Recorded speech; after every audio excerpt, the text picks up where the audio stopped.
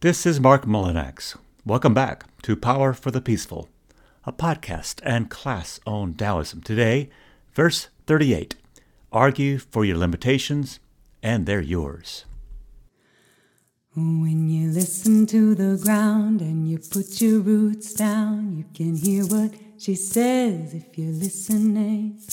When you listen to the ground and you put your roots down, you can hear what she says if you're listening. The sweet sound of the river as she moves over the stones. The same song that the blood in your body sings as it weaves around your bones. When you're listening, are you listening? To act without needing a reason, to ride the current of what is, this is the prime virtue. Zhuangzi. Some wicked men are rich, some good are poor. We will not change our virtue for their store. Virtue's a thing that none can take away, but money changes owners all the day. Solon. Welcome back, all. I've noticed an uptick in the number of people this podcast reaches lately, so greetings to our newer class members. If newer members, or any of you for that matter, would like ever to claim a future verse, that is, verse 39 or higher, then join me, like others have in the past, for a podcast episode. Please get in touch with me at mmullinax@mhu.edu, and we'll set aside a short hour and have a blast together doing Taoism. Today's reader is Ethan Colon, who describes himself this way. Hello, my name is Ethan Colon. I am a philosophy student at UNC Asheville. Usually when I say that, people ask me what kind of philosophy I'm interested in. So I like feminist theory, ethics, critical theory, all the things that come under that general umbrella, aesthetics, and world philosophy. And I was first introduced to Taoist thought by Mark's translation and commentary on the Tao Te Ching. Stay tuned for his question later on, perhaps the most decisive question I've ever encountered in my study of Tao. So, Ethan, let's start with your reading of our rather long verse for this episode. Verse 38, Character and its Pretensions. Highest virtue is alive only when unself-conscious. It is dead when it becomes expedient and profitable, a reward or merely a means to an end. Superior virtue is alive when it seems inactive. It works in the background, leaving nothing undone. It is dead in mindless activity that leaves behind a slapdash job. Superior virtue is alive when it has no motive. It is dead when infected with ulterior designs and schemes. Superior compassion expects no results, while common righteousness acts only with results in mind. Most people act with motives of fame or power. Moreover, if they do not get these, they often redouble their efforts, getting downright forceful with it. When Tao is lost, people settle for mere uprightness. When uprightness wears thin, people settle for shallow kindness. When kindness dries up, people cry out, justice. No justice? People look for respectability as a stand-in, but it is just a husk. While fortune-telling or future forecasting may be all the rage, they are hollow substitutes, leading to confusion and witlessness. Therefore, the person grounded in the depths does not drink from opinions. He stays centered at the root and lets the unrooted take care of itself. He avoids the outer to live in the inner root. Long verse this time. It was as difficult to translate it as it is to interpret it now. It's a verse full of paradox and contrast, where attributes and energies are most alive when one is unconscious of them, and where activity, especially activity motivated by one's personal desires, is dead. Part of the difficulty of this verse comes in the first third, where Chinese nouns are used as verbs. That is, nouns are verbified. What does that mean? Well, one modern English example of a verbified noun is the noun bookmark, as in the following sentence. Before she shut her computer down, Laura bookmarked her websites that she would need later on. Or how about the word podium, as in he had a magnificent comeback in the last 200 meters, but it was not enough to podium. Now, there was a time recently when bookmark and podium were not used as verbs, and there may be a time before long when these two examples may become trite and dead.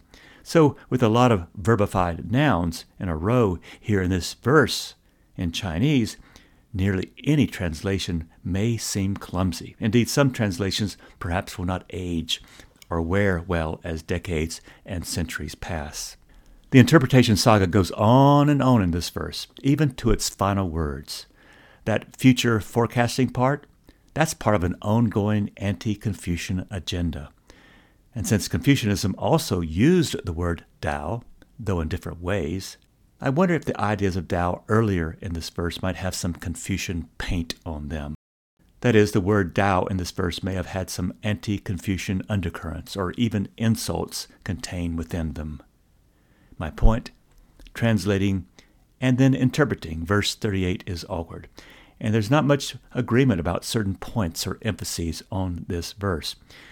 We have no idea sometimes about the various influences upon word choices in this 2,500-year-old text, and through the centuries it has been ever easy to confuse highest Tao with lesser ideas of Tao that emerge later on. Just like benevolence can be watered down to gifts and donations, leaving the higher values of social justice behind, or how love can be confused with want or yearning, even nostalgia, so too the concept of Tao here may have attracted other connotations and intentions than the original text of Tao Te Ching has. But at its heart, Tao is nonverbal. Tao is a matter of experience rather than definition. To name or to attach an attribute to Tao is to begin to lose curiosity in Tao and to lessen its impact. Tao can become just another word in some word salad. So the imagery used to describe Tao throughout the Tao Te Ching carries the senses of emptiness and fullness, of radical darkness, liquidity, fluid change. Tao is wholly mysterious. So let us be suspicious of translators, even me, who say their interpretation is the final word. When you're listening, are you listening? When you're listening, are you listening? Now, a major textual shift does happen here. With today's verse 38, we begin a focus on De, as in Tao Te Ching. Verses 1 through 37 focus mostly on Tao. However, verses 38 to the final verse 81 focus more on De, or virtue with a capital V, as I like to put it. Some translators have speculated, unwisely in my view, that Tao is primary and De is secondary. They forget that Tao Te Ching translates out of English as the book, Ching, of the way, Tao, of virtue, De, or the book of the way of virtue. Virtue can have other secondary meanings, such as power, influence, or even effectiveness in action. However, I don't see how one can separate Tao and De. Tao is about the way the universe operates, and De happens when Tao gets known and practiced without compromise. While they're not the same, they are twins, fruits of the same conceptual womb. One ancient Tao Te Ching manuscript called the Ma Wang Dui text, discovered in 1973 in a Chinese tomb sealed in 168 BCE, had the two sections reversed. That is, the first section of that manuscript began with this verse 38 and ran to verse 81. And then the second section began with verse 1, and verse 37 concludes it. So that Ma Wang Dui version ends by repeating Tao's greatness, De's indispensability, along with a swipe against Confucians. and then a caution to stay centered and rooted. Were the Christian scriptures to have a somewhat similar inversion, which they don't, it might be that the New Testament began with Revelation, or the letters of Paul, and ended with Matthew, Mark, Luke, and John's Gospels. What continues to shine in verse 38, however, is Tao's ways in the world, ways manifested by Te. While Tao is ineffable, hidden, dark, silent, and the original hidden blueprints or instructions for the universe, it is Te, or virtue's power, that makes Tao known at all. All Lao Tzu does, from verses 38 to 81, is just provide more numerous emphases on Te, or what I call capital V virtue.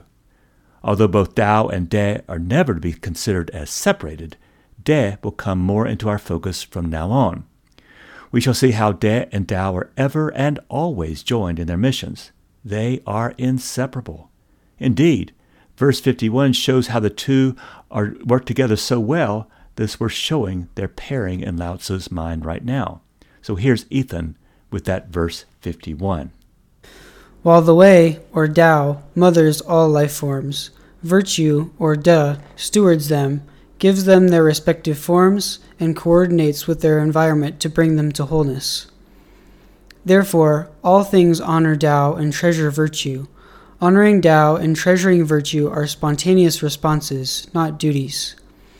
To repeat, Tao is every life form's parent, and virtue nourishes all, bringing them up, educating, sheltering, supporting, guarding, and enabling all to flourish. Virtue never tires of nourishing. Tao sets the conditions where all this happens but never meddles by owning, expecting gratitude, or colonizing dependency. It just promotes without a show. This is the profound expression of virtue. One way I like to understand the interrelating of Tao and Te comes from the legal world. That is, consider Tao as the last will and testament, or the contract with the universe, the ancient blueprints or instructions for the universe and all its processes, including your life. Te, or virtue, is the executor of all these instructions or processes. Basically, Te turns the potential of Tao into deeds. Te is the conductor of Tao's orchestra, turning Tao's music into reality. On our human level, Te, or virtue, is our response to Tao. One way to think about this is that virtue, Te, is Tao made visible, or Tao at work. 8 times the character for Te shows up in the first 27 characters of this verse, and Te's applications are many. The first few lines re-emphasize Tao's usually misunderstood powers: hiddenness, the quiet power of Wu Wei, non-competition, and non-egotistical motives. In the middle part of this verse, the text shows how, when these hidden powers are neglected, people begin to settle for second best, which we have seen is very, very bad already. If you get a group of people settling for second best, like a sports team settling for second or third, you'll only get chaos. The last section is a concluding commentary to link the first and middle parts of this long 129-word verse. Basically, trust your original rooting. Do not settle for less. Tao will outlast any flavor of the month scheme. We have seen this message before. When the highest qualities are lost or forgotten, people go after weak substitutes. Signaled or fake virtue masquerades as real virtue in any society.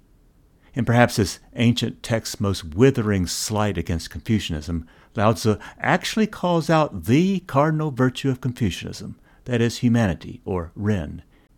He mocks this Confucian Ren, or humanity, as the false, watered-down stand-in for Taoism's highest virtue, a fakery that emerges only because Te is lost and forgotten. Make no mistake, Confucian humanity is no match for Taoist virtue. Why? The highest Tao for Confucians was the correct ordering of human society into an artificial pyramid on which humanity occupied the highest point. But the highest in human society were the ruling classes, the upper classes, which largely excluded women and children. So the Tao in Confucianism was not the original instructions from the first moments of the universe, but merely a watered-down justification for the culture of the rich, the governing, and where men were respected most. There's one more anti-Confucian swipe here. Near the verse's end, the verse speaks about the fortune-telling or future forecasting. To some of you, this may suggest the I Ching's augury methods, but it's much more likely that Lao Tzu targeted these false fortune-telling gambits popular in the Confucian culture of the day. So this verse focuses upon the role of Te, or what I translate as virtue. Again, most modern translators translate Te as virtue, character, or power of the moral sort. And we can see this, for in its Chinese etymology, Te's top right sector means straight or flawless, which rests atop the heart-mind Chinese character. The root or radical in Te's character, which is on that character's left-hand side, means to walk forward. So Te suggests proceeding with a flawless heart-mind. It promises flawless action when we proceed from our true psychic center. When integrated with Tao, Te turns Tao's blueprints into deeds and wombs into fulfillment. Te is the excellent performance of Tao, and where Tao is, there's also Te. How could one ever separate the two, or why? When you're listening, are you listening? When you're listening, are you listening? So much of this verse is a parade past our reading eyes of some lesser virtues that pose as or become substituted for capital V virtue. That is, when forgetting Tao, one settles for lesser qualities of life. We've seen this before way back in verse 17, how a cascading set of lesser or less solid virtues begin to come into play only when we forget or water down the chief value, or Tao. Verse 17 actually chronicles what can happen when capital V virtue gets accompanied by human wants and desires. A whole spectrum of lesser virtues then ensue, which the verse names as the second, third, and fourth best. So the message here? Do not let the artificial obliterate the natural. Do not let will obliterate destiny. Do not let virtue be sacrificed to fame. Fame destroys virtue and easily becomes an evil weapon, only something to beat people down with, not anything that can bring true success. Zhuangzi. When people lose sight of how to live, they create lesser codes of virtue that give rise to great hypocrisy. The whole of Lao Tzu's teaching is simple. He wants to enable people to recognize that what they mistake for conditions of health are really the conditions of disease, that their so-called watered-down virtues, humanity, morality, etiquette, even sexual purity, are really vices, that what they prize is really worthless. Lesser virtue is like a counterfeit piece of money. So earlier, Lao Tzu demonstrates how Confucians, who used the word Tao, were not practicing Tao as Taoists understand Tao. And so Lao Tzu, in his very famous anti-Confucian verse 18, said that while Confucianists and Taoists both preached Tao, the Confucians held to a watered-down understanding of Tao from the get-go, and so they would never, ever understand Tao's full power. Settling for second best, they unleashed a whole industrial lying complex of what humanity is, and what humans are made of, and what humans are made for. And since the quality of our attention forms the quality of our lives, our greatest pretense is that we are made for second best. Virtue is its own reward. Cicero. To fight and conquer in all your battles is not supreme excellence. Supreme excellence consists in breaking the enemy's resistance without fighting. Sun Tzu, The Art of War. We are what we repeatedly do. Excellence, then, is not an act, but a habit. Will Durant's Summary of Aristotle's Thought.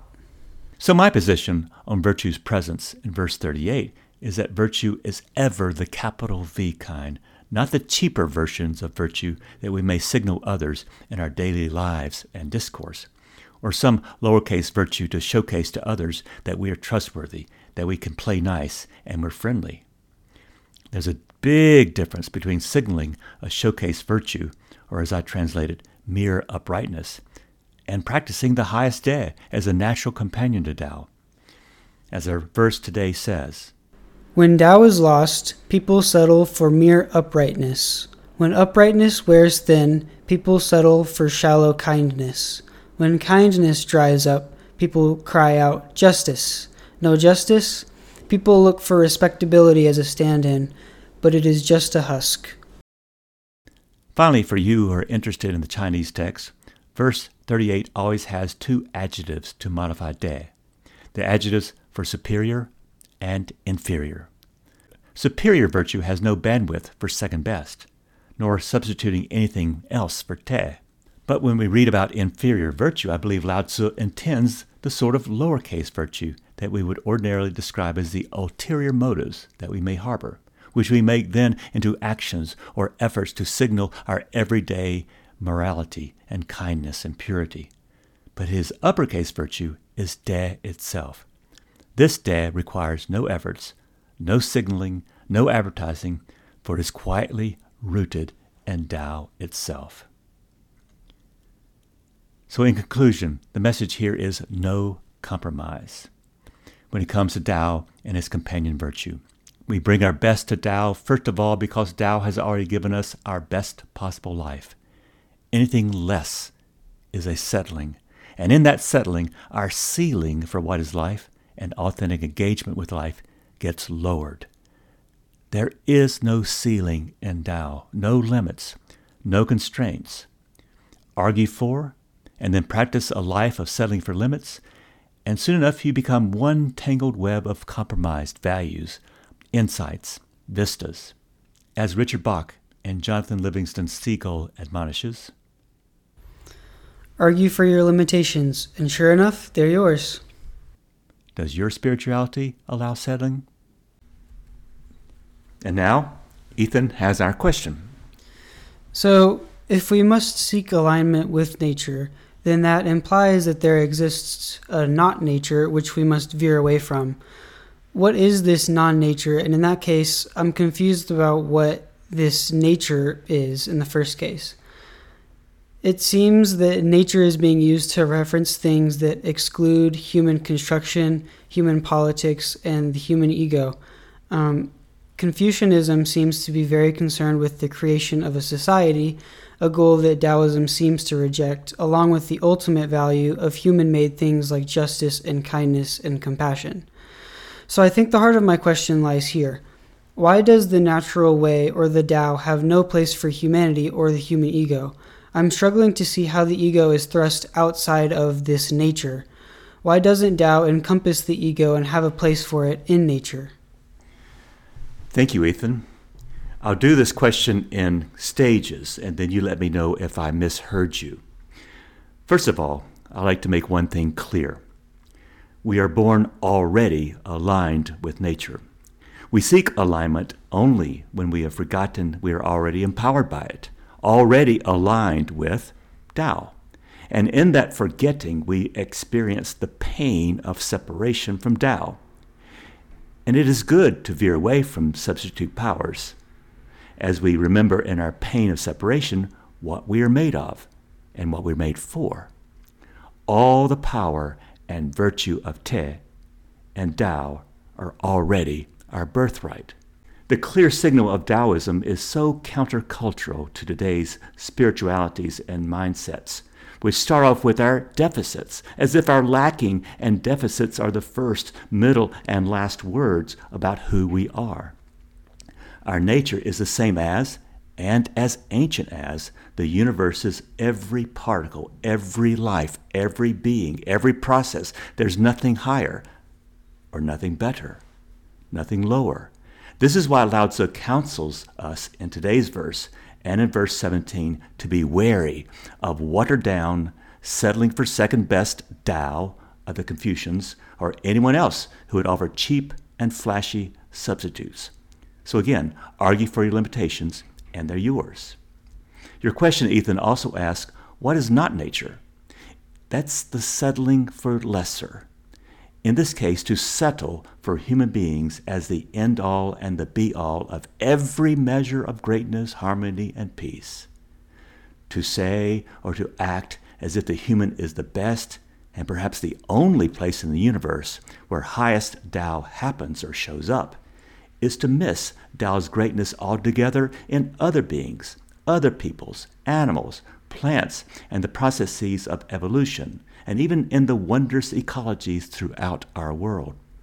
Tao is our best set of directions for living amongst all other beings and processes that are also full of Tao. It's not just humans. Lesser Tao is to forget that there are these others, and instead act as though we are the best representatives of Tao. Ha! This is called speciesism, an arrogance that comes from forgetting who we really are. So not nature, I think, is a dead end, a place we get to by relying upon ego and watered down virtue. Virtues that most of the time we may want to signal or project to demonstrate that we are kind and safe and trustworthy. Now, while being safe and kind and trustworthy are admirable, these traits are not our nature. They are the fruits of our nature, not the roots of our nature. Confucianism had a high-minded goal, which it created, but it came with a lot of collateral damage. Confucians wanted in the Warring States period a stable, firm, rock-steady society, where the uncertainties and decay of the Warring State society were prevented. And they got that. They introduced the 5 cardinal virtues where every person, not every being, mind you, every person had a station in life to which they were born and could not change. And if they fulfilled these expectations of their station, society would run smoother, with less violence and upheaval. And they were right. Confucianism has produced the most stable societies in history, but at the cost of not including their less educated, their women, their children, and other less than desirables at the tip-top ruling class of society. And as Karl Marx has cautioned, the ideas of every age are always the ideas of its ruling class, which means a lot of ideas and lives are never, ever heard, much less valued as equals to the ruling class's way, or Tao, of doing things. So Ethan, to your question's heart, does Tao have a place for humanity or human ego?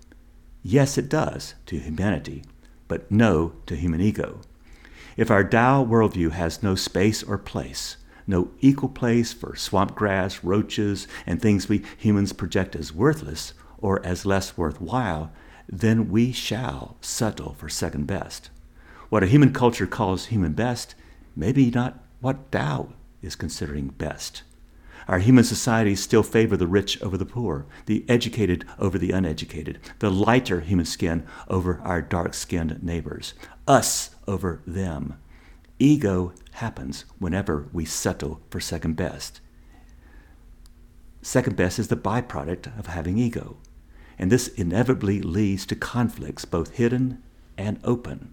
Meanwhile, in our wars and in our preparations for wars, we forget our place as equals in the other-than-human world and make policies and rules and tax codes and other laws that project the perceived human needs of the ruling class as superior to all needs.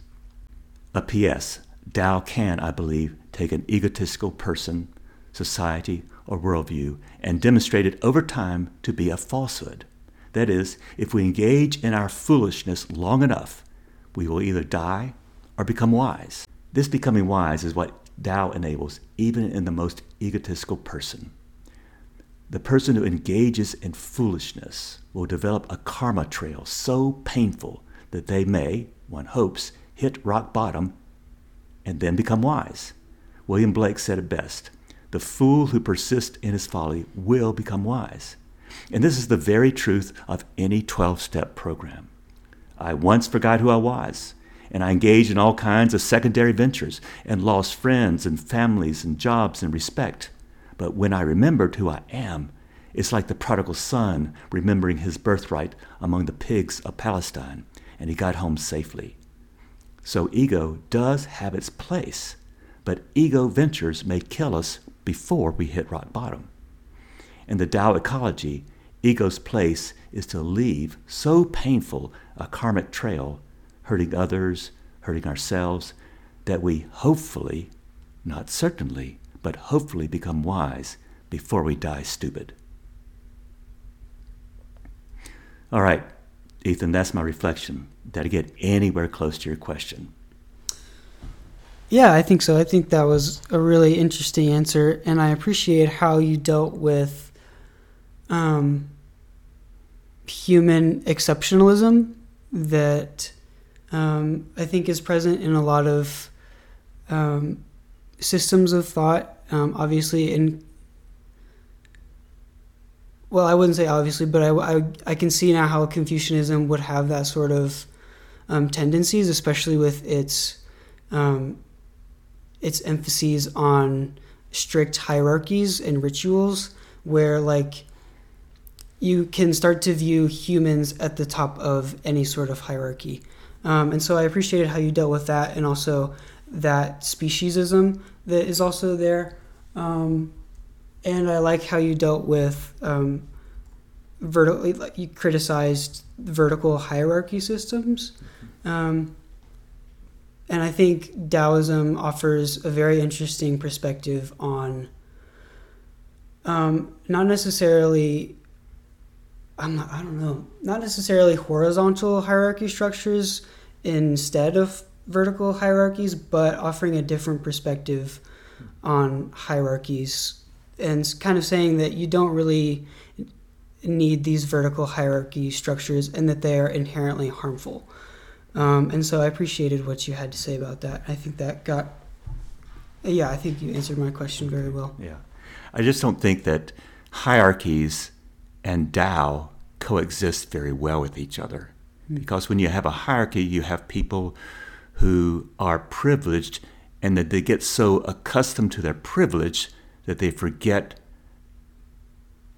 anybody else. Yeah. I mean, I remember growing up in the American South, where one group of people, whites, had no intercourse, no conversations with, no worship with, nothing to do with blacks. Yeah.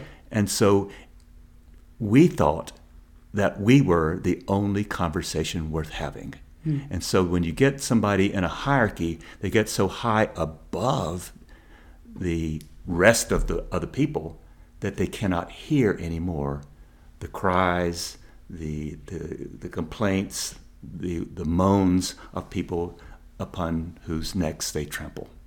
Yeah.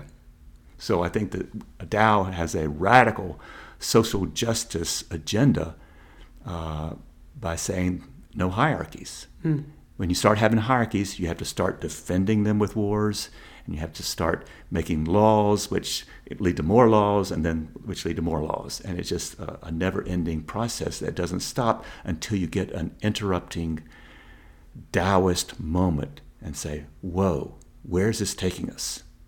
It's not taking us anywhere good. Yeah. Okay. Yeah, and I've heard similar, going back to what you were saying about social justice, I've heard similar arguments in terms of the systems, like identity systems that we have, such as race and gender, that I've heard arguments that they are inherently hierarchical in a vertical sense, how we have constructed them. And so going forward, we need to reconstruct how we treat people based on categories like race and gender, so that the inherent hierarchy and the inherent privilege and the inherent oppression can be reconfigured into something more healthy, I guess closer to the Tao in this sort of context. Yeah, I think I've told this story in the podcast, but I'll repeat it here. In 1987, I was a first-year student in a PhD program at Union Theological Seminary, And I had a world-famous, world-class professor, the godfather of African-American liberation theology. Oh, wow. His name was James H. Cone. And one day he called me up after class and said, "Mark, you can forget about being a Christian. You will never, ever get Jesus." And Yeah. I was taken aback. I said, why?